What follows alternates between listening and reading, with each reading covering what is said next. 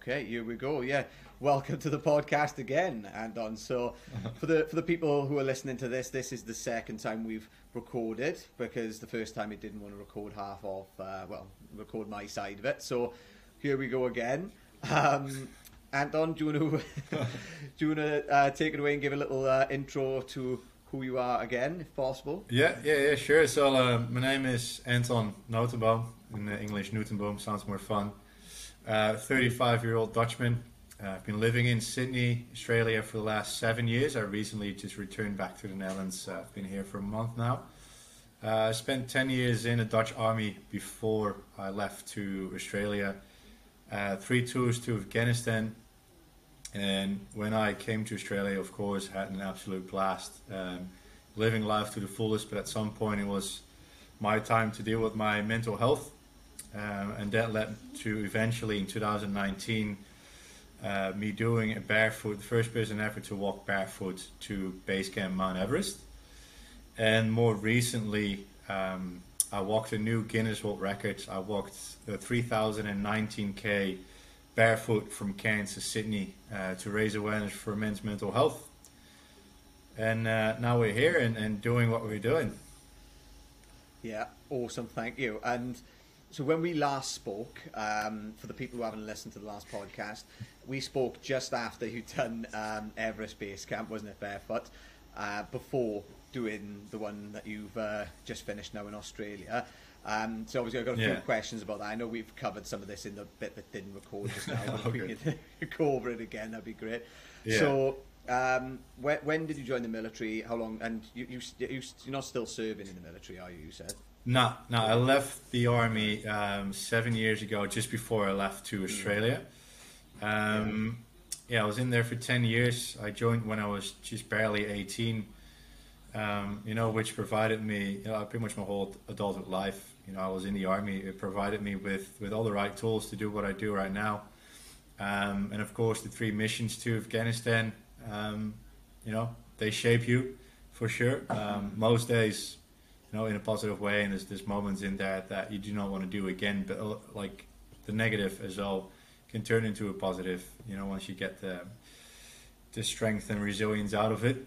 And then after 10 years, I thought, I've done enough, seen enough.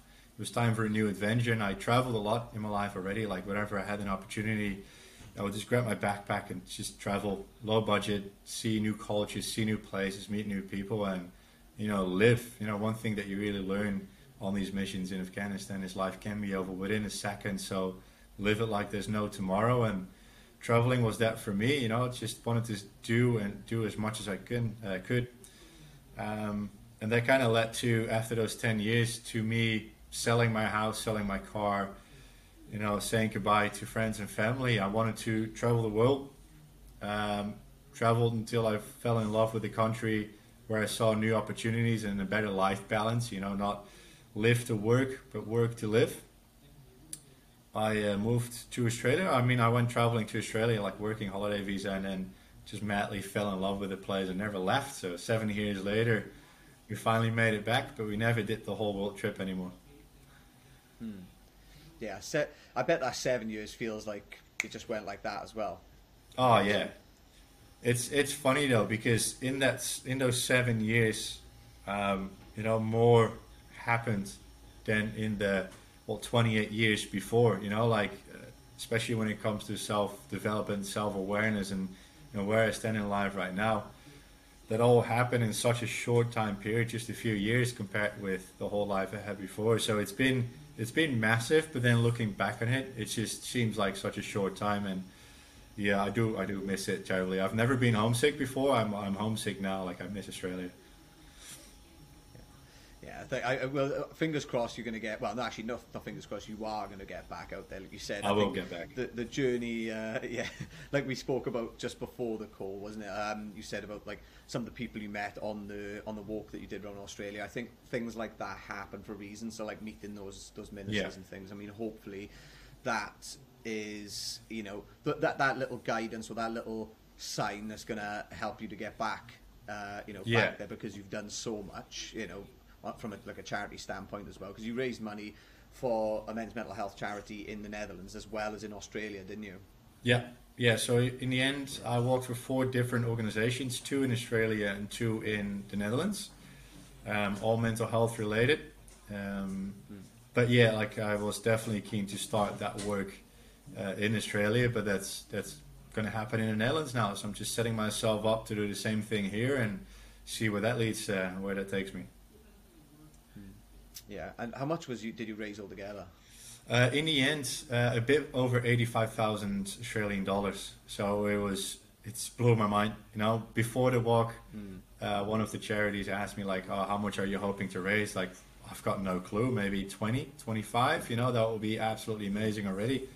And by the time I finished, it was just over 85,000 combined between the Netherlands and Australia. It's nuts, crazy. That's amazing. So good. That is incredible. Fair play. And I have to ask you about this as well. So like, Hugh Jackman, how did that come about?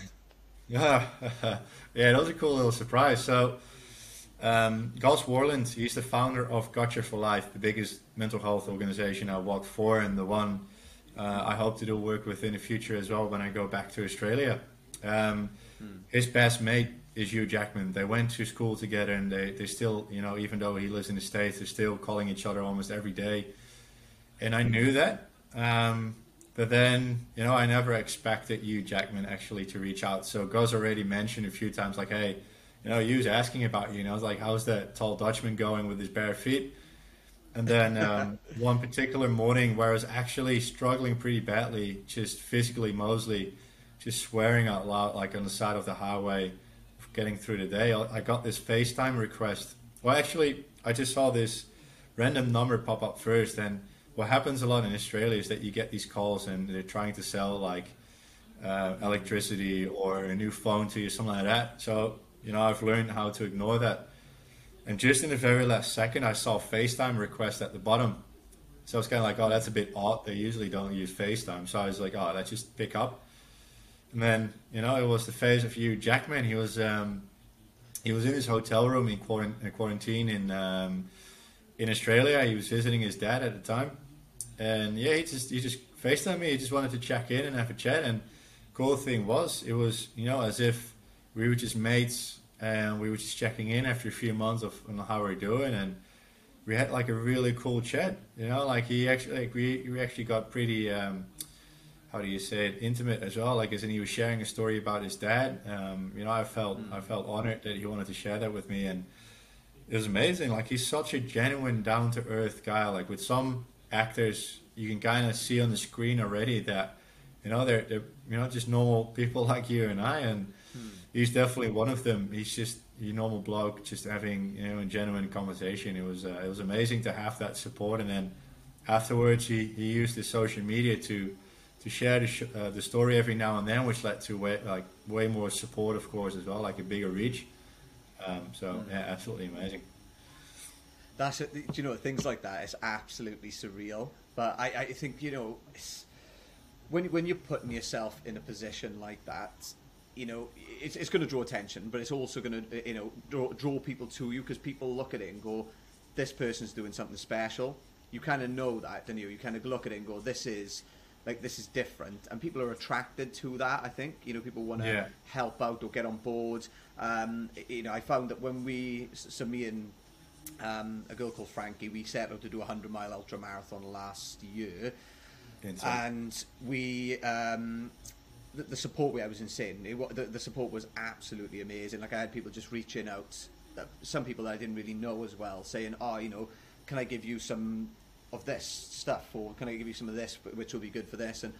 And you know, they weren't trying to market their own products. You know, they were actually like, look, just take it, just have it. You know, they didn't even, some wanted to be sponsors, some just genuinely wanted to support. And I think it's incredible when you've got, like I said, when you're doing something like that, people know you're doing it for a good cause, and you're also going to be pushing the physical and mental boundaries. It gets people drawn to you. So that's incredible. The fact that you've, like, you know, that he got reached out as well. So, did he come and see you as well in person, or? No, he wanted to, but he like Australia, of course, had very strict lockdown rules. So he wanted to come walk with me for a bit, but then yeah, he was stuck in his hotel room for the first 2 weeks, and then he only had 1 week left to to visit his dad and his family. So there's no time for him to fly up, unfortunately. But who knows, in the future when I come back to Australia, I'll meet him one day. We'll see. Yeah. Awesome.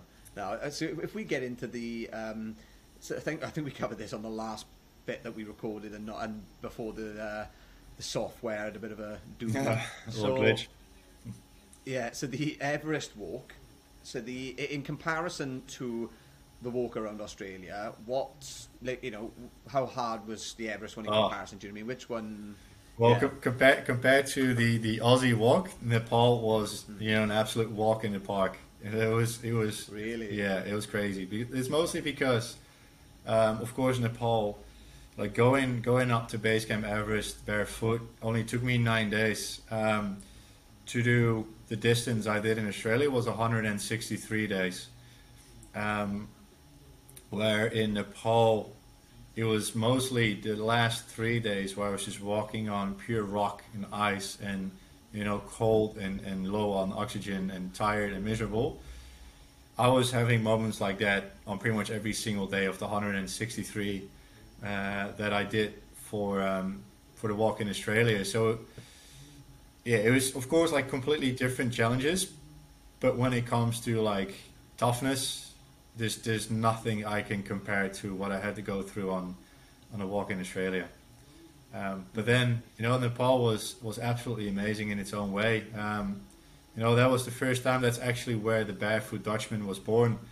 The whole idea of it, where I realized, it's as simple as using my two bare feet to make a difference for someone else, and to show as well that our body and mind are capable of doing so much more than we give it credit for.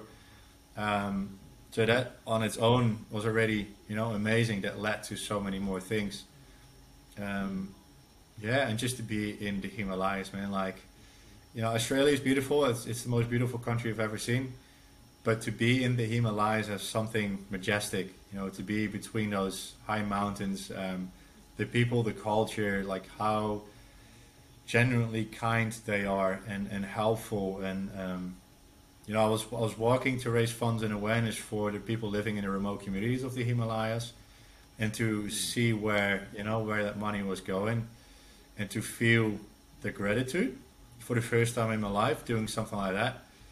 Yeah, that's something you'll just never forget, and that will just give you so much more, energy and motivation to keep going as well. Yeah, and do you know what? I think the support that you have on social media for for that as well. Especially, I obviously didn't know you when you were doing the Everest walk, but I know with the walk you done in Australia, the support you had on like social media was quite significant, I think, and in person as well, isn't it? We spoke about it earlier briefly. The support with the cart with Wilson, when people were coming out to actually help you to change the tires or weld it together and things like that. Like it shows the best of humanity, I think, isn't it? When people are, when you're pushing yourself through something at the expense of, sorry, not at the expense, but for other people, and for charity like you did. Well, I think one of the best things from this whole walk is that I got to show that, like in media and lots on social media, we get to see so many negative things, and we start to lose hope in humanity. We start to lose hope, in the people around us. Like we think it's all negative, but this now showed there's a million times more good people out there doing good things than we get to see. We only get to see the negative. But now I was in a position to every day show the good in people, because every single day people would pull over their cars and have a chat, check in on me if I was okay, if I needed anything, to donate. It was amazing. And to share those stories, to be able to share those stories every day, like you cannot feel more lucky to be in that position. And when it comes to the extent of how far they would go to help me out, there was a stretch. It's called the Marlborough Stretch. It's by car. It's about 4 hours of driving in absolutely nothingness, like no houses, no petrol stations, absolutely nothing except for road and bush. And for me, walking it barefoot, it took me about 2 weeks. And that set middle of that stretch, Wilson, the little dog trolley that I was pushing, fully broke down, and I needed a new wheel. So there was this Dutch couple. They lived a few hours up north, and they heard about it. They needed to be like a few hours south of from where I was. So they said, like, we'll come pick it up, pick your wheel up on the way, and we'll bring it into the city to get it fixed. And I called this bikie shop, this push bike shop, and they stayed open on the Sunday, especially for me, so he could fix the wheel straight away and return it to them so they could bring it back up again. It was absolutely amazing. And I was stuck there in my tent on the side of the highway on this deserted truck stop with nothing around for 4 days in the end, just sitting in my tent.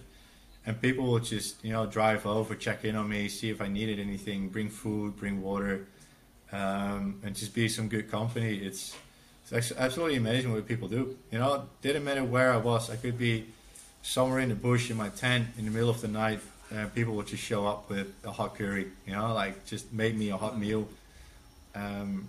People had some people would see me on the side of the highway walking barefoot, struggling, didn't know what it was about. So they drove into town to buy me a pair of shoes, drive back to hand me over a pair of shoes, not knowing I wasn't allowed to wear shoes.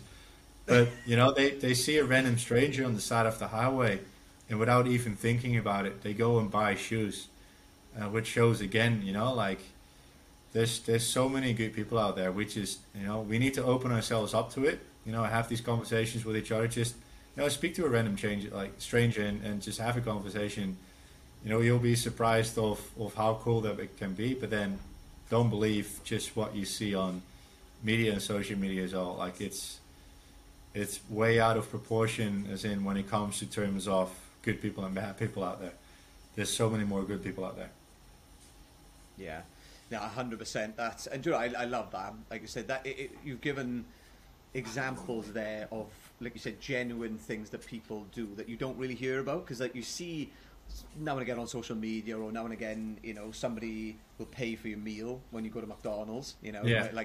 It's rare that those things happen, and you hear about it, but like you said, it seems few and far between. Whereas when you look at that, you can see, actually, do you know what, the amount of support and the amount of aid that people have given across the 6 months that you were doing it, it does. It goes to show that there are a lot more, that people are there to help, and they will they will go out of their way to do so. It's just, like you said, it doesn't all get documented on social media, I suppose, which is good. Yeah. So, I know you said the heat was a real fucker. When you were doing that, wasn't it? I think it was like 2 days in or something, wasn't it? You put up a post or a story saying didn't expect it to be as hot on the tarmac barefoot as it was.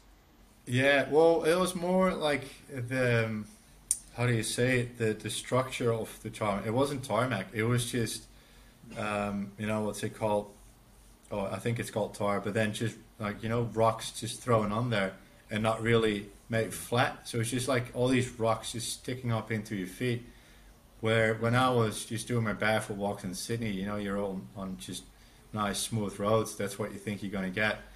And then it just happened to be that the first 2,000 k's of the walk was just the Bruce Highway, which is tar and rock, and then most of the loose rock end up on the side of the highway where I was walking, and if you had the grassy bits, grass in Australia is different as well. You've got bindies. They're like a type of wheat with really sharp thorns in there. They go through your tires. So imagine what they do to your bare feet.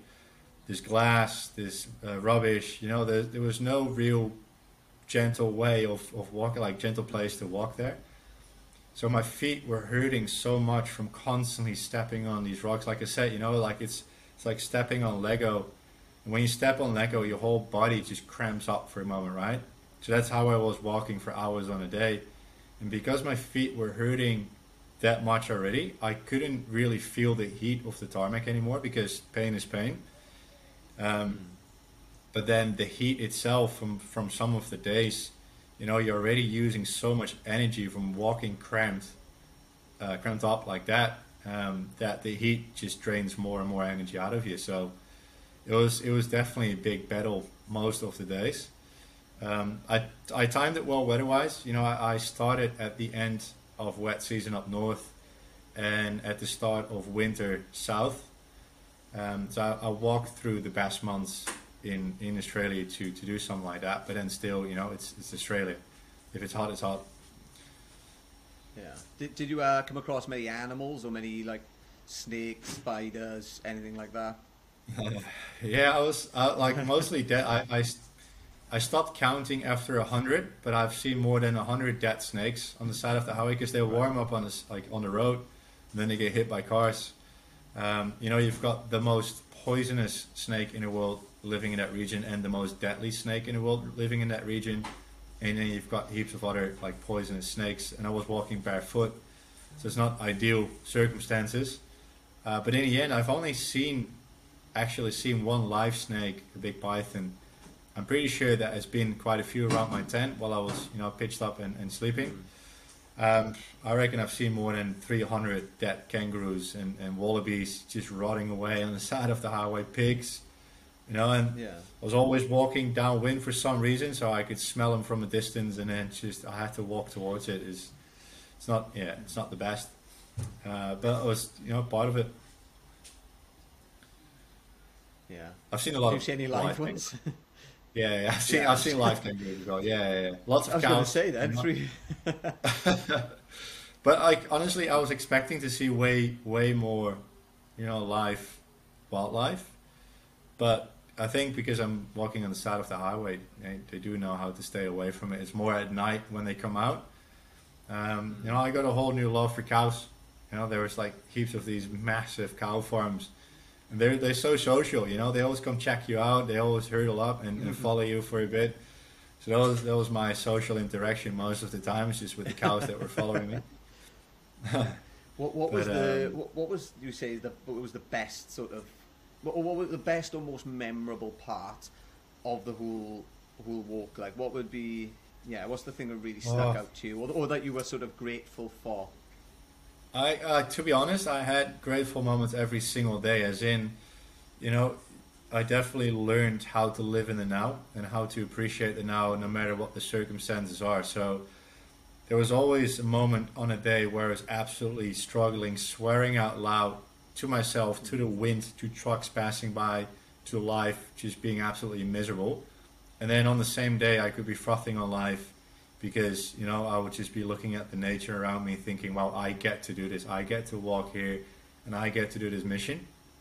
And then I walked through so many different how do you say it, like natural environments. So up north you've got the tropics, and it's like sugarcane fields as far as the eye can see, bush, the tropical bush, and then it turns into these plain fields. And in a car it seems absolutely boring, but when you walk it, it's it's kind of like a magical spot as well. And you kind of feel that presence of the indigenous, like the ancient culture that has been there for like thousands of years already. Then you get to the coastline, the Sunshine Coast, Gold Coast.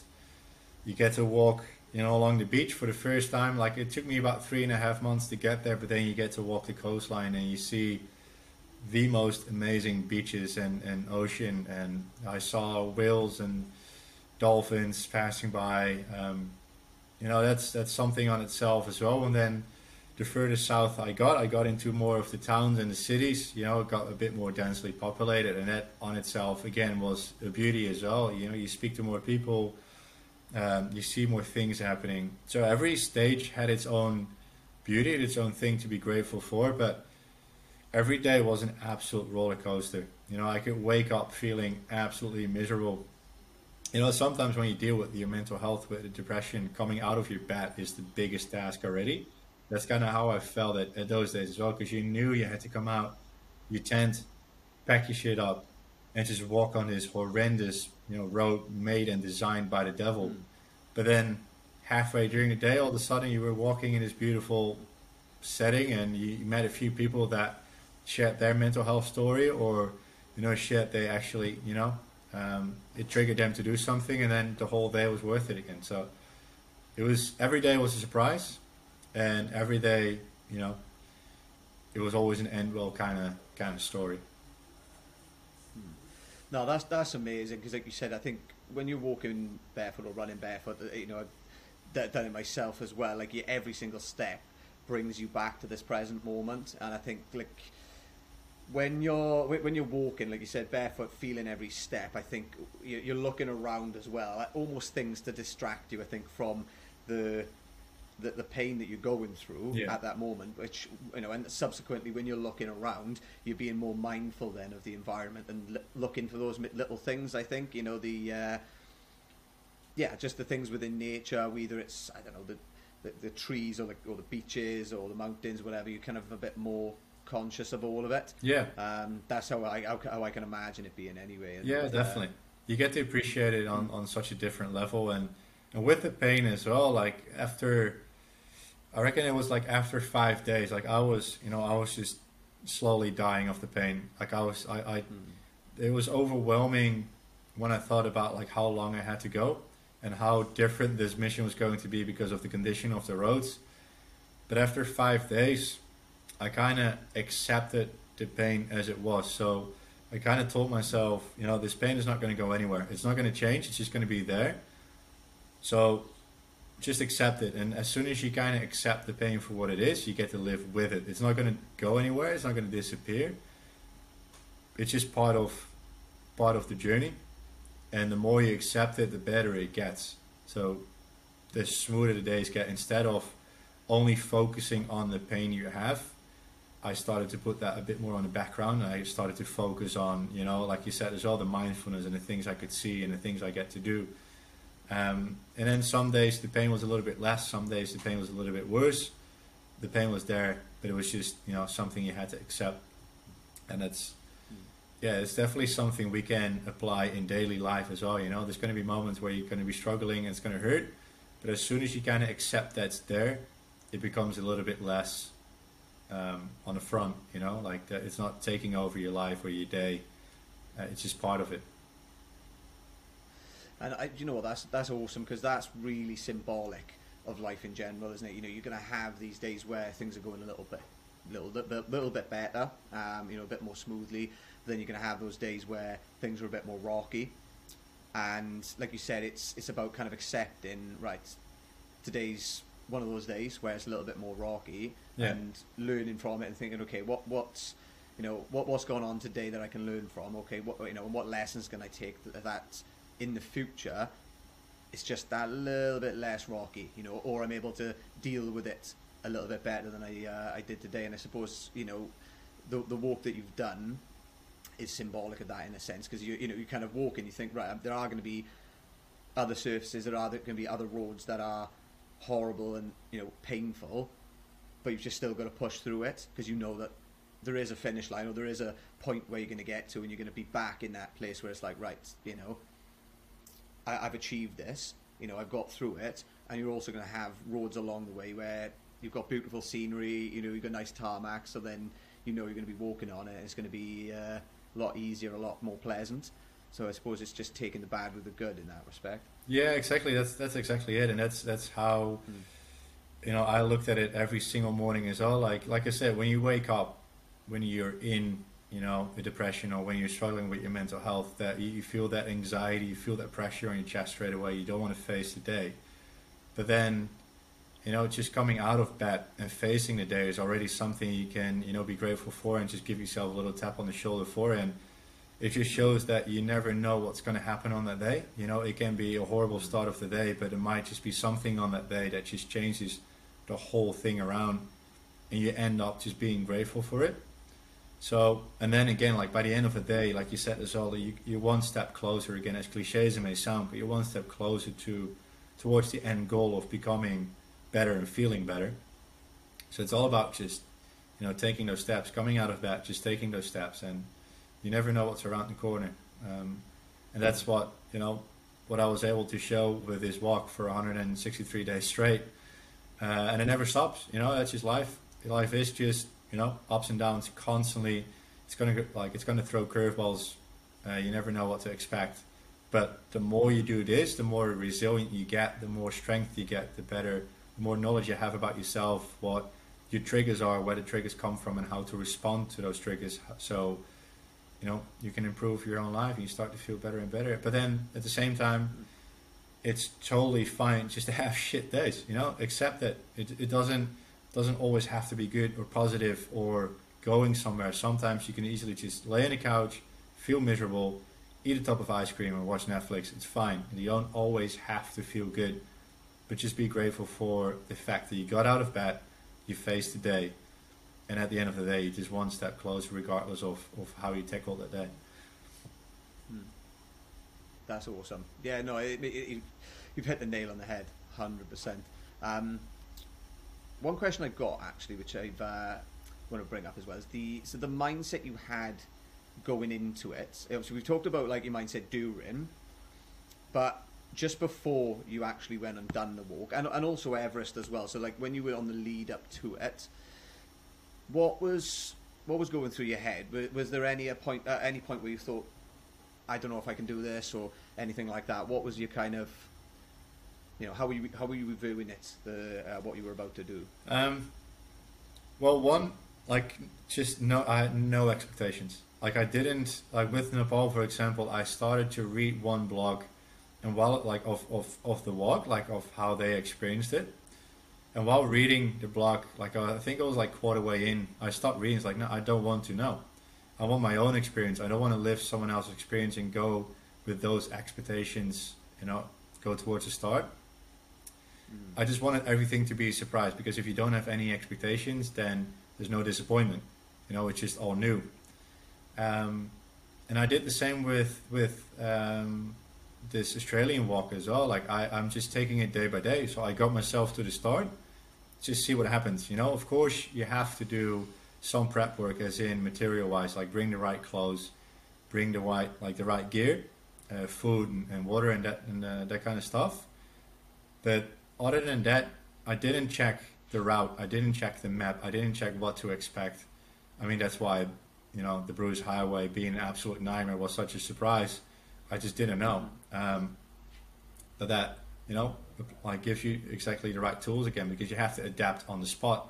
Gives you the right tools for future, you know, endeavors. And one thing that I always have before I start on something, if I start on something, I'm going to finish it. There's no way I'm going to stop. And I keep telling myself that as well. Like, I'm not going to share this story. I'm not going to start this challenge and not finish it. Of course, you know, when life happens, it's not always going to be that good. There could be, you know, an accident. There could be something happening that you can't finish it. But in my own mindset, from the start, from me sharing the story, I'm going to do this, I tell myself every single day, there's no way I'm not going to finish this. There's nothing can stop me. Like there's no point of starting something like this with doubt if you're going to make it or not. Just tell yourself you're going to make it. And then once you're in there and something inevitable happens, you know, you can just accept as well, like, this is out of my control. But at least I know for myself I could have finished, or I can finish. And that's how I went in there. So pretty much no preparation, just telling myself, I'm going to start this, I'm going to finish it. How? I don't know, but it's going to happen. Yeah, do you know what, that's a really, really good point, because like you said, I think a lot of people have an expectation about how things are going to go, and yeah, it really it can damage the experience, I think, if you have that expectation of, you know, how it's going to go, no matter what, really. Like if you talk about somebody who's doing I don't know, a competition, let's just say for bodybuilding or something along those lines, if you are going into it and you're expecting, right, this is going to happen, or, you know, whatever, or even expecting to win, you can say, right, I am going to do my best and I'm going to prepare as much as possible. The outcome is out of my hands, but yeah, I am going there and I'm going to make sure that I'm on that stage. That's the kind of part that you can play, isn't it, in situations like that? You're like, I'm going to show up and I'm going to keep showing up, and the outcome is out of my hands ultimately. Yeah. But as long as you have that sort of vision about getting there and doing everything you can beforehand and during, and that, that's all we can do. Yeah. I think. Yeah, exactly. Yeah, that's a really important message. That is. Yeah, yeah, and again, that just applies for pretty much everything you want to start on in life. And then, when it comes to setting these goals as well, like don't try to, once we start something new, or once we set ourselves a goal, we want to do the whole thing at once. We get excited and we can only think about the finish line, but that can become overwhelming because there's so much in between. We want to, as cliche again as it may sound, but we want to eat the whole cake at once. No one can eat a whole cake at once. You get sick if you eat a whole cake at once. And there's no, you can't enjoy it. So, with dividing the cake in small eatable bits, you get to enjoy the cake. You get to enjoy it way longer. You get a sense of achievement out of, finishing those smaller bits. And in the end, it all leads towards the bigger picture. So whenever you set yourself a goal like this, whatever that may be, don't try to be at the finish line straight away. Don't try to eat the whole thing at once. Just, allow yourself small, achievable goals to eventually get to that finish line, and get the satisfaction out of those small, achievable goals. Yeah, the smaller goals are so important because it's good to have the big, sort of monumental goals that we want to achieve, but you've got to break it down, otherwise it can be overwhelming. Like you said earlier about the distance, Yeah. I suppose when you're looking at it, you're thinking, oh my god, I'm in pain and I've only done 20 miles or 50 miles or whatever it is, and I've got all of this other distance to go. It can be overwhelming. You've got this mammoth task, but I think you've just got to break it down into days, and then even break it down into hours from there. So you're going to go, right, so I'm just going to, well, not even hours, you break it down even further. You can go, right, I'm going to walk to that lamppost here, and then when I get to that lamppost, I'm going to keep walking to the next one. You can break it down as much as you want, Yeah. and you're almost counting the little wins then. If you think, right, okay, I just want to get up today, and I'm just going to walk as long as I can, and then I'm going to go to bed, and that's that. That's the one focus I've got today.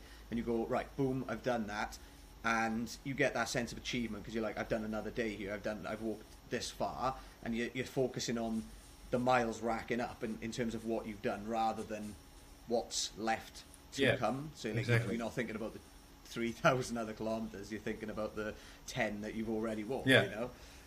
Yeah, that's 100% it. It's definitely dream big. Nothing is impossible. Dream big. But I think that the main thing with it all is just start. Don't overthink it.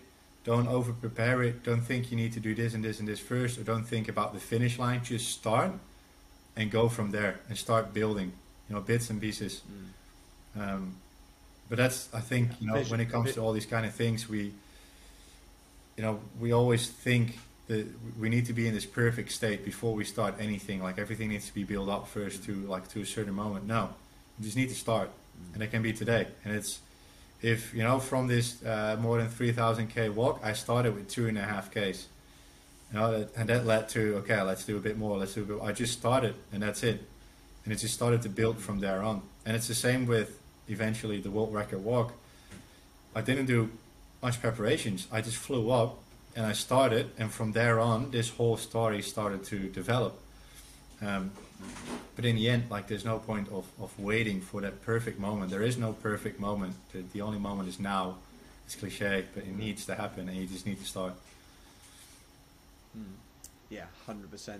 Vision's important, but like you said, it's more important to just think, right, this is the direction I want to walk in, and I'm going to just start walking right now, and I'm going to see how it goes. I'm not going to place too much reliance on how it's going to go, because that's where the fun is. I know, like you said, I know it sounds cliche, but when people say it's not where the destination, it's the journey. But it is. You know, when you're driving somewhere, let's say it's an 8-hour drive, you're focusing on the point you're going to get to in 8 hours. You're thinking, right, so I'm going to drive to I don't know, Sydney. So I'm going to drive to Sydney from Gold Coast. That's about 8.5 hours.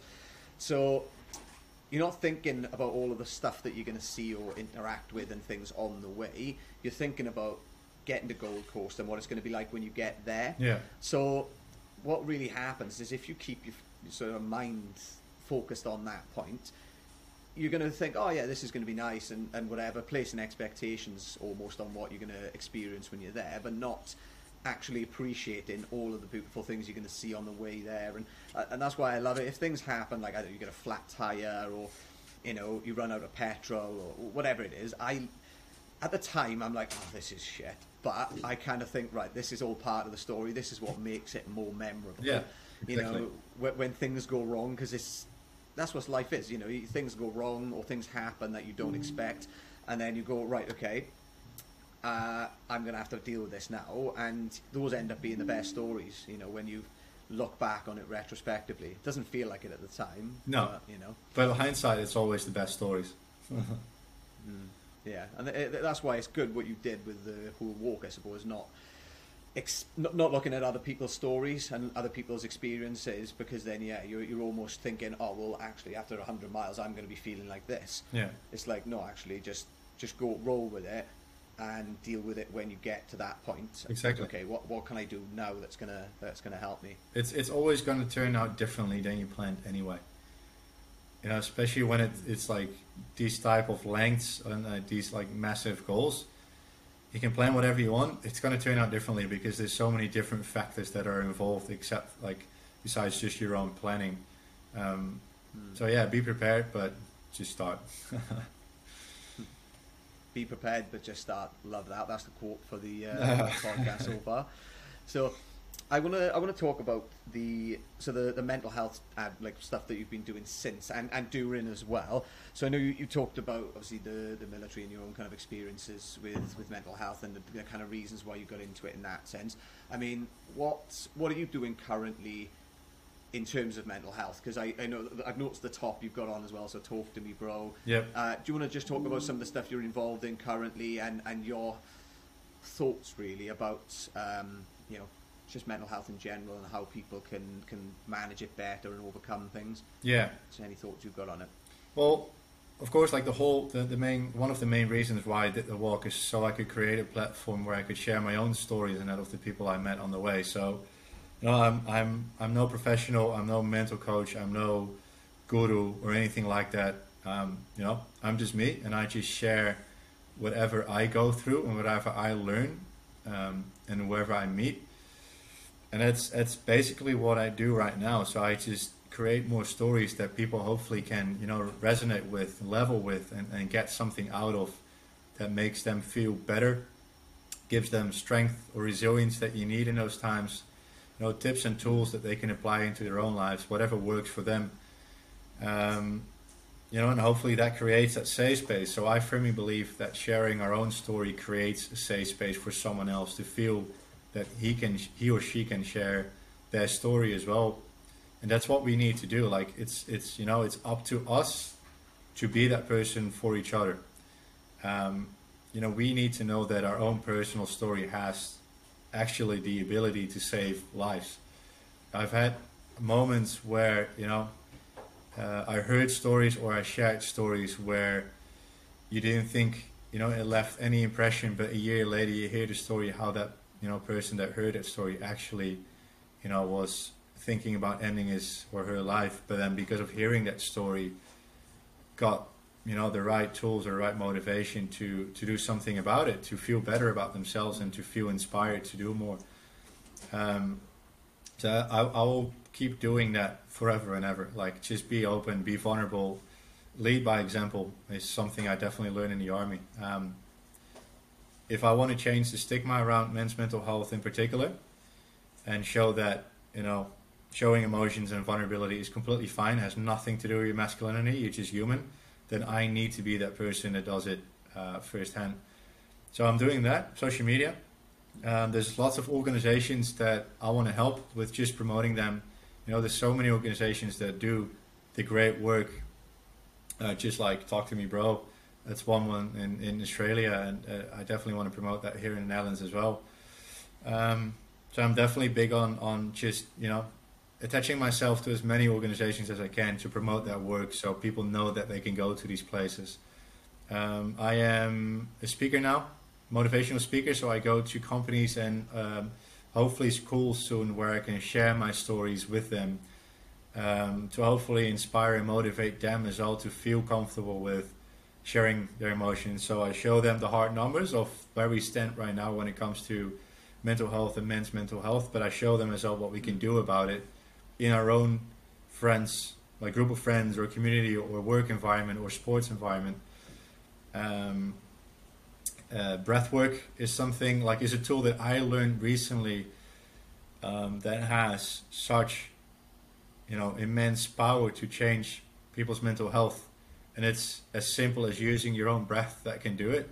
So again, I've done the training with breathless expeditions in Australia, but I'm no guru, like I'm no expert. I've done the training, but it's not that I know it all. I just feel this urge of I want to share this tool because it helped me. So if I can just share the same thing with other groups of people, then hopefully they can get the same result out of it. So I want to start teaching breath work in different environments to hopefully just share what I've just learned, and to hopefully them feeling the same thing as I've learned. And I truly believe breathwork has that power. Like I've not met anyone that has done breathwork and said like, well, has done nothing to me. Like everyone's like, holy shit, this blew my mind. So yeah, that's another thing that just landed on my path that I want to keep sharing. So basically my life just is sharing whatever I learn right now, and I've created this platform, and hopefully that platform just keeps growing. When people ask me, like you are seeing right now as well, when people have questions for me, my answers are never short. I need to learn how to shorten my answers so it becomes a bit more impactful. But one really good thing is where I can just share everything as a book. So I've recently been asked to write a book, just finished it. It's been published in 2 weeks, so exciting and nervous at the same time. But that's another platform where I could just share everything that happened in my life, key moments that made me who I am right now, to hopefully, again, inspire others or make others feel a bit better about their situation or give them the right tools. So yeah, I'm just going to hopefully keep growing in what I've just started now. The cool thing is when I started the walk, I had no intentions other than doing the walk and just raising funds and awareness. And now it's become my life. That's it. See, it's about accepting. It's accepting what comes, isn't it? Like you said, even though you didn't set out to write a book, you've actually gone out there and achieved something incredible. And then the messages that you've sent across social media and in person to the people that you've met, they're quite profound. And like it's just adding on top of that again, isn't it? It's like, just thinking, actually, yeah, I've got a message to tell here and to put out, and just finding the mediums in which to do it. And yeah, writing a book is definitely one of those. Well done, by the way. Obviously, I only saw this yesterday, didn't I? So it's this is incredible. I can't wait for it to be translated into English. So when is so just for people listening? So you've got the Dutch version is coming out in 2 weeks. You said, yeah. Is it? So on the 7th of June, the Dutch one will be published, and then shortly after that. So when that momentum is kind of gone, we're not gone, but like the chaos around that is kind of gone, we'll take our time, we'll translate to English, and then we'll get it into of course Australia, but hopefully other countries as well, whoever wants to read it. We'll see how that one goes. But right now it's definitely nerve-wracking because there's a lot of personal stories in there, that you are vulnerable in that spot, and now it's there for everyone to read. But hopefully it's going to do the trick. Yeah, and you know what? There's growth that can come on your part as well from actually putting it out there, isn't it? Like it's quite nerve-wracking. It's quite scary when you're sharing your own story for the first time. Especially when you're putting it out there and you don't really know how many people are going to hear it or see it or read it. And I think it can be quite daunting, but there's a lot of growth that comes from just being able to put it, to be vulnerable, like you said. And I think that's something that we've all got to learn to try and do more, is be more vulnerable. And that includes, like you said there, about talking about emotions. And I think that's a problem with men right away across the world, not just in Australia or Netherlands. I know it's the same in the UK as well. There's this sort of expectation that if we talk about our emotions as a man, that we're going to get judged by other men or by by women, and not be seen as attractive, not being seen as sort of as the kind of person that they would want to be with if it's a a partner, for example, or if it's a just another person, they're going to be like, oh. Yeah. Look at him. He's talking about his emotions. It's not. It's starting to change now. I think a lot of people are actually being more accepting of it. So, like, I know with my friends, if they talk to me, or about stuff, like, I'm like, oh, and I'm really grateful that they've actually mentioned to me that they're going through a tough time, because I recognise how challenging that can be to do for a lot of people, and especially people in the area that I've grown up in.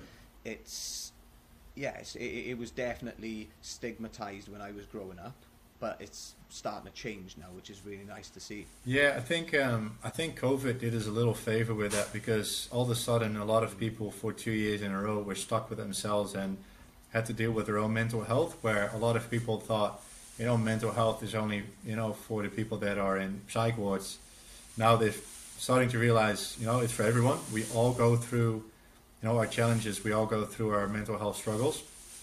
And then especially when it comes to, towards men, we've started the conversation. So it's definitely, becoming more of an open topic, but still, it's very, very minimal to what it should be. So still so many men grow up and only know the fact that, or like the outdated perspective that showing emotion and vulnerability is a weakness for a man, where the opposite is true. Like, it's courageous to speak up. It takes courage, and you actually have the ability to save your own life and up someone else with it as well. So you're actually like a superhero. So we just need to change the perspective. It's not weak, but it's courageous. And as soon as us men feel that word courageous, we can feel different about speaking up about it as well. But it's all up to us. So of course, it's good to have a government that helps. Of course, it's good to have these massive organizations that help with it. But it needs to come from ourselves. We need to have these conversations with our mates, with our, at sports clubs, at our job sites. We need to show each other that we're there for each other and that it's safe to talk about these things. So, again, like I said before, like, us sharing our own story has the ability to create a safe space for someone else that might be struggling that day or that week, to feel like, well, if he can talk about it, then I can talk about it as well. And that creates that ripple effect. So if in that moment he feels safe to talk about it, he can again be that person for his mates and his family and his community. So we need to create that ripple effect by just, being open and vulnerable if something is happening in our life. So on one hand, yes, we need to build, resilience and strength. That is much needed, because life is just going to throw curveballs at us. But we need to know as well that in times of need, we can talk about it. We all do this life for the first time. We don't have the answer to every question. And there's other people that have. So just ask them for help. It's completely fine. It has nothing to do with being a man or a woman. It's just being human. You can still work on your car. You can still play footy. You can still drink beer. But it's just as normal to have these open conversations with your mate and say, like, you know what, I'm actually struggling right now. And it's that fact that if we can work on our own mental health as men, we then, not see competition in each other. Like, it's very important to know that masculinity doesn't mean we have to fight each other. It doesn't mean we have like this competition in each other. It's good to have that healthy competition to build each other up, but not to bring each other down and not to fight each other. And if we stand together as like actual brothers, we can then work on our mental health, and we can then work on the other aspect of it. Men's mental health is not just about men. It's about the people around us, the feminine, our kids. They're all affected by us wrongdoing because we're not strong in our masculinity. We're not strong with our mental health. If we don't work on that, we are the ones doing the wrong to the feminine as well, like domestic violence, verbal and physical abuse. How do you say it? discriminating on job sites, stuff like that. Like it all comes forth out us not working on our own mental health. So it doesn't just affect us men; it affects everyone around us as well. So that's another important reason why we have to step up towards each other and hold each other accountable as well, for our own behavior. So there's so many things that come to it, but it needs to start with us having a conversation with each other. So, I highly recommend just start once in a week group with a few lads, like play football, but just end the game with just having a chat, or just come together at someone's house for a week, or just have chats other than just cars or football. I love to talk about it, but there's more to it. But we need to initiate that towards each other. We need to show each other that we're there for each other and that we can rely on each other, support each other, and create that safe space for each other. That's awesome. And like you said, the accountability side of it is so important. Actually holding people to accounts to receive it as well, like you said, because I think a lot of people might not initiate a conversation on a deeper level with one of their friends. But like you said, if you're holding somebody to account to say, if somebody is struggling, or you've noticed they're acting differently, or they're not going out for. Let's use this as an example. So they say, do you know what? I don't really want to come out for drinks today, or I'm not going to come out for drinks today. Rather than saying, oh, why the fuck not? And sort of trying to prompt them to do it, you kind of go, is everything okay? Exactly. Do you want to talk about stuff? Is there stuff going on?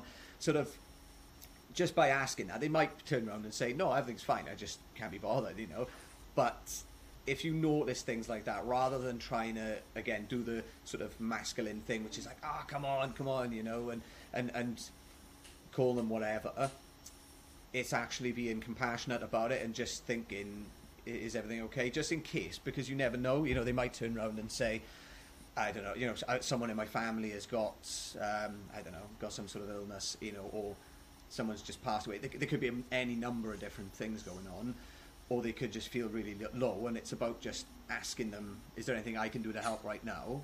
Is there anything you need from me? I think that's the holding people to account, in the sense that you tell your mates to do the same as well, rather than just responding like a lad's lad. Yeah. Actually thinking, right, behave like this instead, and also behavior on like nights out and things like that. I think toxic masculinity is something you talk about quite a bit, and it's a concept that I've probably come familiar with in like the last year or two, and it's really interesting because it's still prevalent quite significantly, especially if people have been drinking. They're more likely to just, behave in a way that they feel is appropriate to other women or to their mates as well. But like you said, that's when it becomes toxic, when you're, like slapping somebody's, a girl's bum on the night out and things like that. Like I think some people still think that that's acceptable, and obviously it's not, and that kind of comes in with toxic masculinity. Yeah. I mean, what are your thoughts on what men can do also to hold each other accountable? So like with your mates, for example, and also at a younger level, how can we instill good values to kind of avoid that materializing into later life, if that makes sense? One, because a lot of people are afraid to start the conversation because they think they need the perfect answers. You don't need to be a professional. Like what you just said already, just asking could be enough for someone already to feel like, hey, someone's caring for me. They can already feel like a bit of a relief. And just listening is enough already. You don't need any answers sometimes. Just being a listening ear for someone to be able to share their story and get that off their shoulders could be enough already. So that's, I think, a very important step to know already, to have these type of conversations. And what you said as well, like there is a thing called toxic masculinity, but that's just abusing our masculine traits.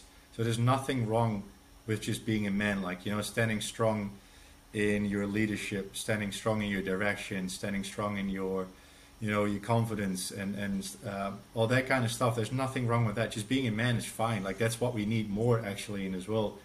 Toxic masculinity is abusing that, so not actually not standing strong in your masculinity and using that in wrong ways, you know, being abusive, trying to be bigger than the one next to you. And I think that's definitely something we need to teach, you know, teenage boys as well, because they still grow up with the fact that they think they need to be bigger and stronger and more tough than the guy next to them. We need to show them what healthy masculine traits are and what toxic masculinity is. You know, there's a difference. And we need to show them, you know, how to, like, what integrity means, pretty much. Like, that one word kind of captured it all. Like, we need to be more respectful towards each other, but we need to set that example. It's up to us to set that example.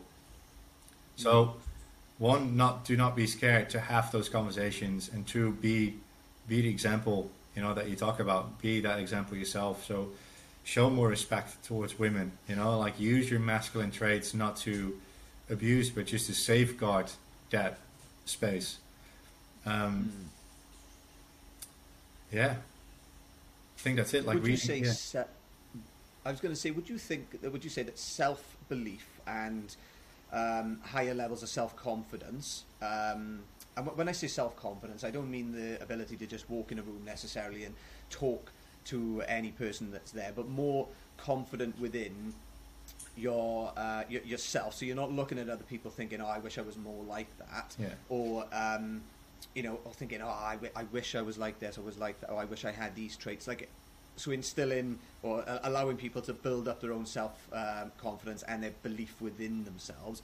Would you say that that is a good start for reducing toxic masculinity? Because, like you said, it comes from an egoic place, doesn't it? I feel that sort of need to be the big man, or this need to show your masculine traits, but you're doing it in a way that's quite destructive and shows quite the opposite. Actually, it shows that you're trying to be this person that you're not, almost. And I think, like you said, a place that I would say is good to start from is if you can build up the individual's self-confidence and belief within themselves, not to the extent that they're quite narcissistic, but just they kind of know who they are, they're confident within their own skin and with their own sort of masculinity, and then they're actually able to approach situations with a more positive light. Yeah, 100%. I think that is maybe the most important step, is go on that journey of self-awareness, you know, try to discover what it is that makes you step out of the comfort zones, do things that might be a little bit scary at the time, you know. Things like I think we talked about this last time as well, but things like meditation, yoga, mindfulness, breath work, you know, for most men, that's still pretty far out of the comfort zone. It was the same for me. When I was in the army, I would tell you to hug a tree. But these are all like tools to become so self-aware and make you actually more confident in who you are as a person, so you don't see other men as competition anymore, because you have so much belief in yourself. You see people as equal. You just know that you can help each other out instead of bringing each other down. So that journey of self-awareness, and it could be reading the books, it could be listening to podcasts like this, it could be watching YouTube videos about this, from other men speaking about similar topics. You know, there's all these different ways, but definitely start on the journey of self-awareness. Like, learn how you work, what makes you tick, what you know makes you thrive, what gets you excited, what you get passionate and fiery about. Because then once you're on that journey, all the other things will start to fade. You don't, like most men, in my opinion, most men that act out of, you know, with fights, with hurt, with you know, trying to suppress people, they do it out of an insecurity because they don't know better. They don't know better about themselves. They're not like they show themselves as these really secure men, but they're not. That's like, it's just actions out of insecurity. And it's not only until you start on this journey of self-awareness and start to learn about yourself is when you create that self confidence to be that man that we need. No, that's, you've hit the nail on the head there. The insecurity it definitely breeds other things off the back end of it, and like you said, championing that is such an important thing. Okay, here we go. We're back. Sweet. We go back. Okay, so we had a little toilet break there.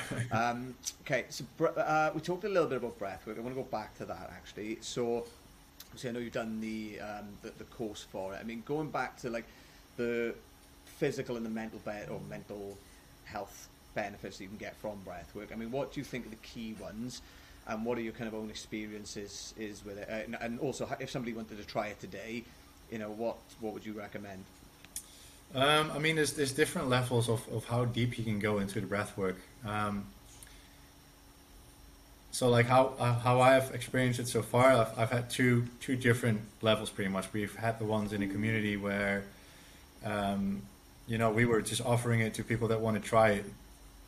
And the sense you get out of that is just, you know, a pure calm of mind. Your heart rate goes down, your blood pressure goes down, you feel at ease, your racing mind goes down, and you learn new tools of how to apply that in your daily life. You know, you can use breath work at any moment, whenever you feel stressed, whenever you're at a job, you just get a new, you know, you get a new job in. And it just overwhelms you and it overtakes you. You start to stress. You can already apply this within 2 minutes. If you're in traffic and someone pisses you off like badly, you can already apply it before you react. So you get all these tools.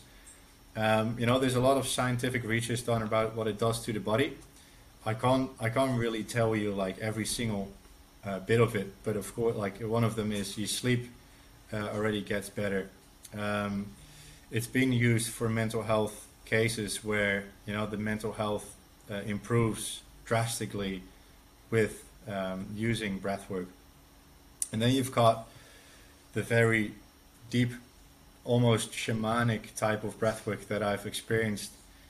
And that's where, with your own breath, you can go to a different dimension pretty much and actually heal things from the past, things that have been stuck inside your body that sometimes you didn't even know were there anymore. You know, like to give one example, there was another Dutchman who was next to me. He had no clue what he was in for, just as I think his wife sent him on this retreat. And you know, he went through the session and he met his dad who died when he was a teenage boy. And when he was a teenage boy, you know, he was your typical teenager who was just being very, you know, naughty. Let's just say he was a bit of a dick, especially towards his dad. And when his dad passed away and later on, he felt, you know, how much he wanted to show his dad what man he's become, you know, at his own family. And he felt bad about his dad never actually seeing who he's become. And then on this breathwork session, he met his dad and he was actually able to show his dad who he has become. Where this may sound a bit crazy for some people. I firmly believe in it because I've experienced it myself. But where his dad actually said, you know, I can see you every day, and it was like a massive healing for him. He could let go, and he felt so much better for it. And there's countless of examples of I can give from people that had no clue what they were in for, but came out with these massive epiphanies or just healing sessions. So, like I said before, like I'm no expert. I'm just learning all of this myself now as well. Like I'm learning new tools, I'm learning new ways, and I'm learning how to feel it myself as well. But what I do know is that it works, and it works drastically in a way that actually blew my mind of how powerful this is. So I just want to share my learning curve, you know, what I've learned so far to people that have not had the experience yet, just so they can see what they can do with their own breath. You know, like I think for sure later in this post, I can give you a whole list of things that will improve once you start breathing better. But let's, you know, one thing I really like to say as well, like the pure basics of breathing. We all do it from the moment that we're born, but because of our lives, because of the stresses, we all do it. Like 50% of the world's population breathes wrong. You know, it's as simple as your mouth is there to eat and talk, but yet we breathe through it. Yeah. Our nose is actually designed for us to breathe through. Like it's got like all these spaces here, and it's just like directed straight through the deeper core of your body where the breath needs to go, so it can, you know, put the oxygen in the right cells in the right places. But yet we still over breathe through our mouth. We only breathe through our chest and very shallow, like short, shallow breath, where we're supposed to be breathing through our diaphragm and our stomach, our belly. That like our diaphragm actually has a muscle that supports our breathing, but we never use it anymore. We use our chest, which causes us to, create more stress, because the shorter our breath is, the more stress chemicals our body starts to create. We start to develop neck, shoulder, and chest pains because we only start breathing from here. So by only redirecting your breath already from your mouth through your nose, already has this massive health benefits impact on your physical body, but your mental state as well. And not, don't breathe short and shallow, but long inhales and exhales. So actually start counting your breath, and by doing that, you can already slow down your heart rate, slow down your blood pressure. So it's so simple, and then yet so powerful. And it's just something that we've learned to do the wrong way, and we just need to de-learn it and learn to do it the right way. And that's just by every time you catch yourself breathing through your mouth, just gently put the focus back on your nose and slowly breathe through your nose again, and bring the breath down. And the more you do it, the more it becomes a habit, and the more it becomes just natural again.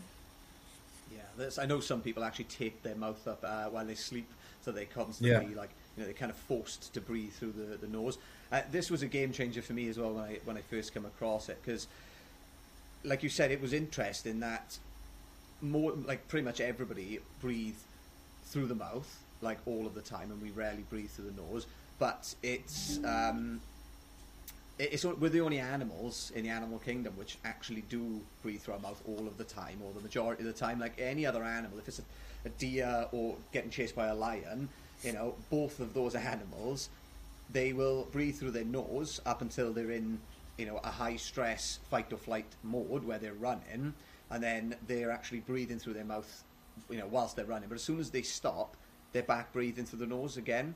And it's like we breathe through our mouth when we're running or doing exercise, but we do it the majority of the time other than that as well. And I don't know if you might have come across this as well, but what I found really interesting is, because we've done mouth breathing for generations and generations, for God knows how long, our mouths have actually started to shrink. So we've still got the same amount of teeth as we would have had when we were, our ancestors would have had like hundreds or thousands of years ago. But it's going into a smaller mouth, isn't it? Because of the fact that we haven't been using our nasal pathways often, so it's been shrinking down here. And that's why we've got to have a lot of teeth out now, or typically a lot of people have, and that's why. True. So that's another benefit from it as well. Like nose breathing, you like our teeth are crooked right now because of the nose breathing. Our smell is completely different because of mouth breathing. It's not filtered anymore. Like it actually takes away the saliva on your teeth that actually dare to clean your teeth, because it dries it out. There's so many like with the jaw as well. There's another reason for that. So actually, because we started to eat different back in the days, we used to eat from the land, like unprocessed food and nuts, and if we ate meat, it was just not overcooked. Now everything is soft, so everything we eat is soft, so we don't need to use our muscles anymore in our jaw. For that reason, our faces are starting to get smaller and smaller as well, which kind of forces us to breathe more through our mouth. But we can reverse that whole process by eating more organically again, which is another massive health benefit. We should all be more on the healthy food again. But it improves your breathing as well. And I think when it comes to that, physical and mental health, I think we have to take a few steps back to being human again. Over the last few decades, we've become so distant from what made us thrive as human. Breathing, our eating patterns, sense of community. We've all become, these people that do the things for ourselves. We like you used to be born in a tribe. You had your place in a tribe that made you feel comfortable, that made you feel secure. You know, it was not one mom that took care of the baby. It was the whole community that took care of the baby. We've lost that sense of community, so we start to feel more lonely again, which works negatively on our physical and mental health. We need to start finding our tribe again. Get out there and try to find what sets you on fire, where you belong. Exercise, of course, everyone knows it, but you know, we used to go out and hunt like back in the very old days, or actually do hard labor. Now we sit in a chair, so we miss that big part of exercise that creates the endorphins, that creates the serotonin, like the chemical reaction that takes place in your body that creates the happy chemicals that makes us feel good. So it's all these, like nature is a massive thing. It's funny how when you go through like work and you're just exhausted and you need of a holiday, the first thing you say is like, I can't wait to book a holiday to the beach and to the ocean or to the mountains and the snow or to the fresh air. Without even thinking about it, you long back to nature. That's where we belong. That's where we grew up. That's where we thrived. It's scientifically proven that as soon as our body is in nature, like you dip in the ocean, you go through a bushwalk, you climb a mountain, your body responds to it. So it starts to create all these happy chemicals again because it feels home. That's where we belong. That's where we get, you know, our healthy mood from. Like if you're, you know, feeling miserable, jump in the ocean or walk through the forest, and without you even noticing, you already start to feel better. You start to get more focused. Again, your blood pressure goes down. So that's another one that we've kind of distanced ourselves from by living only in our houses, in our cities, in our towns, or only being in our office. We never really return to nature anymore, where we actually came from and what made us feel good. So I feel like, of course, we need to balance it out with the Western society that we live in, the Western world that we live in. But we need to implement all those basic things that actually make us thrive as human more. So eat healthy, exercise, community, breath, nature. We need to start going back a little bit more to that, to make us feel good again about our, you know, physical and mental state. And it's funny because you had the example of the lion and the deer, right? There's another thing we can learn from that story and from animals, because we are still animals, whether we like it or not. We're not on top of the food chain as well. We're like, it's not a pyramid, it's a circle, which is in there, we're all the same. And when a deer gets chased by a lion, you know, it will produce all the chemicals to survive. Like it will do everything it can to survive. So let's say, what's it called again? Adrenaline, all those kind of chemicals will go up to not get eaten. But then, you know, if it outsmarts the lion, let's say before the lion started chasing it, it was eating grass, you know, most likely. And then when it outchases the lion, it doesn't just go back to eating the grass.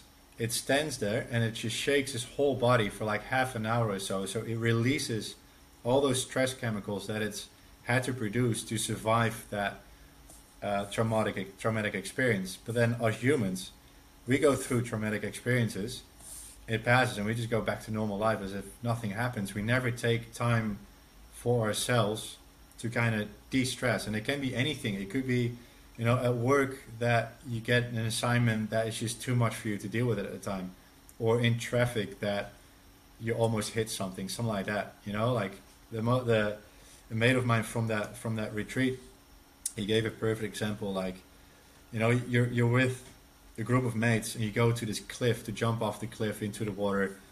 You walk towards the edge of the cliff, and you build all these chemicals up in your body, and then in the very last second before you jump down, you turn around, you get in your car, and you drive off.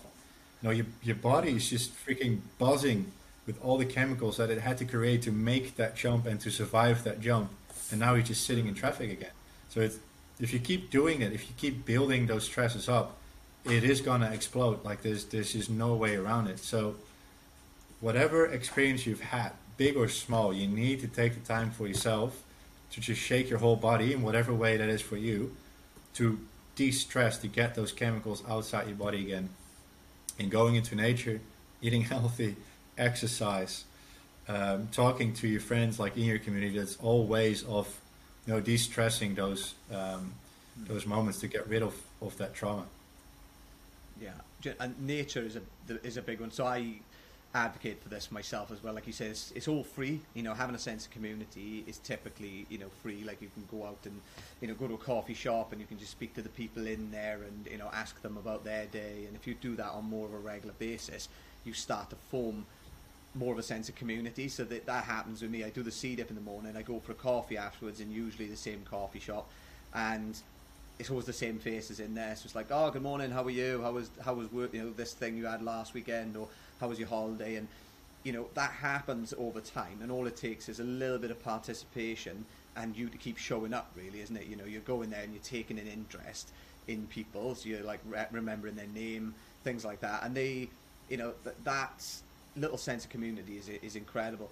A big one for me as well is dog walkers. So I don't have a dog, but I just love making a fuss of other people's dogs. Yeah. And first thing in the morning, I go down the beach, go into the sea, but there's dogs everywhere. They're not allowed on the beach at the minute for the summer months, but there's still loads of dogs around. And I just love going down there and making a fuss of them. You speak to the owners and you see the same faces, quite often. The dogs remember you after a while, so that's quite nice. And it's such what you don't realise what you're doing, I don't think, when you're actually there. But it's making you feel happy because you're actually interacting with other people, with animals, and it is creating that sense of connection.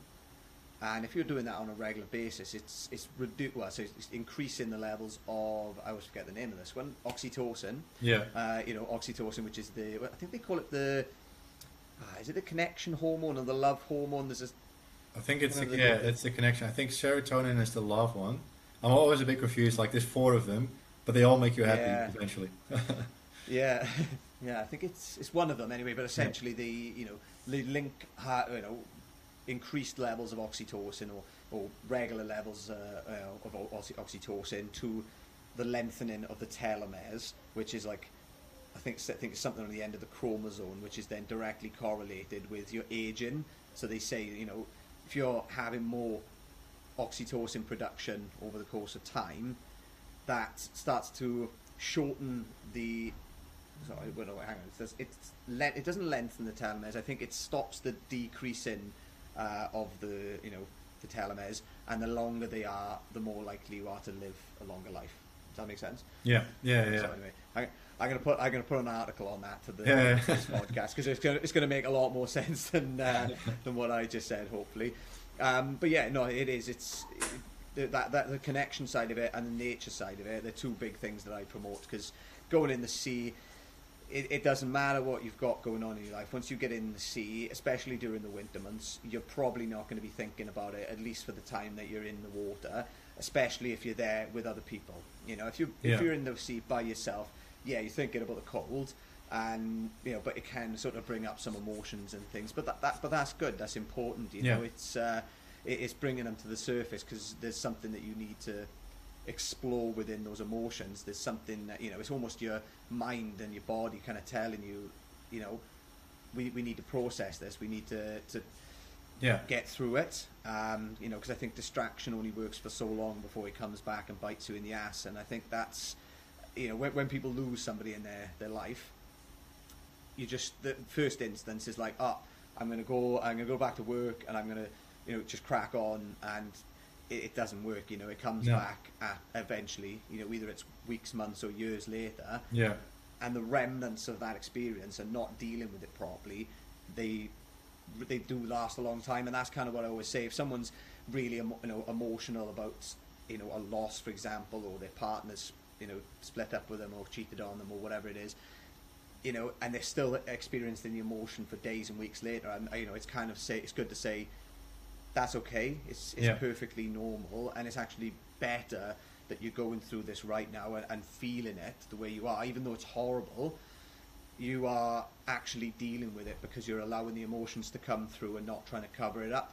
And that's such an important message to send, I think. 100%. I think that's the most important one. Like, you actually have to feel it. You have to go through it. And of course, it's easy to find distraction, because whatever hurts, like, your body and mind automatically wants to find something so it doesn't hurt, like a survival instinct. but you have to go through it. You have to feel it, and the more you feel it, the faster it will pass, and the more you can focus on the good things that will come. And in future reference as well, like once it happens again, already kind of like how it's going to feel, so you get better and better and better at it. But distraction, like it's only going to fester, it's only going to grow, it's only going to get worse and worse, and eventually it's going to catch up with you. And you might be in an even worse position then. That's kind of my own personal story. I've done it with everything until Murphy's Law. Everything was on my plate at once, and that's when I had to deal with it. Where now I know if something shit happens, I sit with it in quietness. It's gonna suck. I cry. I feel miserable, but it's gonna be good. Like at the end of it. Yeah, no, that's a really important message. It really is, because like you said, it's a lot of people they go, I'm not going to cry now in front of people, or I'm not going to cry at all, because it's almost accepting the pain, isn't it? It's accepting that you are hurt, and that's for a lot of people that's quite scary. Because coming back to the masculinity side of things, I think for men in particular, it's. You don't want to, if you feel like if you're crying, you feel like the other person or the situation has won, and that's not the case at all. No. But at the same time, it does take a level of surrender on our part. I think when we surrender to our emotions and what's going on, that doesn't mean we're giving in to them. It doesn't mean that we're letting them win in any way. It just means that you are allowing them to. Allowing you to feel yourself, to feel the emotion, to feel the experience you're going through, and when you allow yourself to do that, you're able to make sense of it in the way that we're supposed to, and in the way that it's going to actually benefit you long term by building resilience, rather than holding you back by, having certain traumas around that situation or that experience. Yeah, exactly. Kind of impact you in different ways, in relationships in the future or whatever it is. Yeah, it makes you stronger. So it's the opposite of weakness or being weak. It actually makes you stronger. It makes you more resilient. So there's only benefits from actually allowing yourself to surrender and to feel, and just to feel miserable for a bit. No, 100%. We've hit the nail on the head there. So I'm going to ask a question. Well, two questions. I got two more questions for you actually. So one of them is, what's next now? So we've done Everest, done the barefoot walk, the setting 2 Guinness World Records in the process. So what's the next move? What's going on? Have you got anything in mind for? Yep. Unfortunately, I do. It's actually already a podcast I listened to before I even started the walk with Wim Hof. Like, Wim Hof is just an all-around legend, and he's got like 26 or 27 world records on his name. I was listening to a podcast where he mentioned he once did half a marathon barefoot on Arctic ice, and I hate running, but therefore I need to do it. And then I was thinking, okay, cool, he's done half a marathon on Arctic ice. He did it, I'm not sure where he did it, but he's like, it wasn't in an area of a city. So now I have come up with the idea, well, first go to the North Pole, and then to actually go to the pole itself, have a 21k circle around it. So I run through every time zone on the Northern Hemisphere, then go to Antarctica, do the same on the South Pole, the other way around. So I run through every time zone on the Southern Hemisphere. And it's not about breaking his record, it's not about setting a new Guinness World Record. It will be cool, but it's about the journey leading towards the poles. Like the 2 poles are the first indicators of what the state of the world is at, and right now it's definitely not looking too great. So the journey towards the poles is all about doing it without using any fossil fuels, and showing what we can do to reverse what we've been doing, mostly for future generations to come, so they can actually live in a more healthy world. So using a train, a sailing boat, a snowmobile on batteries, a kite with skis, and then eventually I'll be running barefoot, so I'll definitely leave no footprint behind. So that's hopefully next year's mission. But in the meantime, and again, that's to show that, one, resilience, our body and mind are capable of doing so much more than we give it credit for. There's already so many people that tell me, you can't do that, like your toes will freeze off. You watch me, like it will happen. And then to use that momentum again to, of course, speak about mental health and about the environment. So I get to do two this time. And then in the meantime, like fully focus on this, like just sharing the words, like keep sharing the stories and use as many platforms as I can find to make it grow and to make that ripple effect grow, so it just turns into this massive wave of awareness towards people in general, men in particular, that it's completely fine to speak about your mental health and to ask for help. That is absolutely incredible. Fair play. The you want to come with me? You know, I love as well, like how you and how other people come up with like these sorts of ideas. You know, it's it's amazing. That will be one hell of a challenge. I think it's right up your alley. I think you should join. I'm game. I am 100% up for that. Let's do it. I've done 5k on the ice before. Yeah. And it was barefoot as well, and it was challenging, and I had it felt like frost nip afterwards, so like my feet were tingling and stuff like that. So I had socks on. I is laying in bed just trying to warm them up and stuff like that, and they were fine. But yeah, it's a different sort of beast when you're doing it barefoot on the ice. But I'm 100% up for getting on board with that. All right, sweet. Yeah, that's we'll get this done. We'll make it happen. All right. And last question I've got then is, so a motto or mantra that you tend to live by, something that kind of guides you throughout, within the challenges you do or just in daily life. I mean, I go from one to another so often. Like, I see one and then I was like, wow, that really resonates with me where I am right now. But one that always stays is nothing is impossible. I mean, you can do whatever you set your mind on. It's, the mind is the strongest power and muscle there is on this planet. And if you set that one right, you can do whatever you set your mind on. So nothing is impossible is definitely a mantra I go by. Yeah, 100%. You're spot on with that as well. It's, I think we don't give ourselves enough credit for the things that we can achieve, and I think when you start to do the kind of stuff that you're doing, which is pushing past those boundaries of what we expect to be, or what we think is normal, or what we feel is our limit, once you push past that, you start to discover, there's a whole world out here of possibility. Exactly. And I think, just to add on to that, anyone listening to this, if there's something like a self-limiting belief, there's something that you think that you can't do, or you've told yourself up until today that you can't do, I would say set yourself the goal of actually proving yourself wrong, because when you actually go and you prove yourself wrong, that completely changes your perspective on everything. I think you start looking at the world as, with a growth mindset. So, okay, what is possible, rather than this isn't possible. Like, it's completely changed my perspective on things. Just stepping up from a half marathon to a marathon, like that one thing changed everything, because I thought I couldn't do it, and when I went and done it, I was like, right, hang on, what else can I do? So yeah, that's a really important message. Love that. Yeah, it's only the limits we put on ourselves, that make us stop doing things that we want to do. But then once you start looking for those limits that you put there yourself, you start to see, I'm the one that put it there, like no one else, and you can go over it. Like in the army, they always said, whenever you got tired, they said you're only at 10% of what you can actually achieve. So they were constantly pushing those boundaries to show you that there are no boundaries. Like you can just go and go and go and go.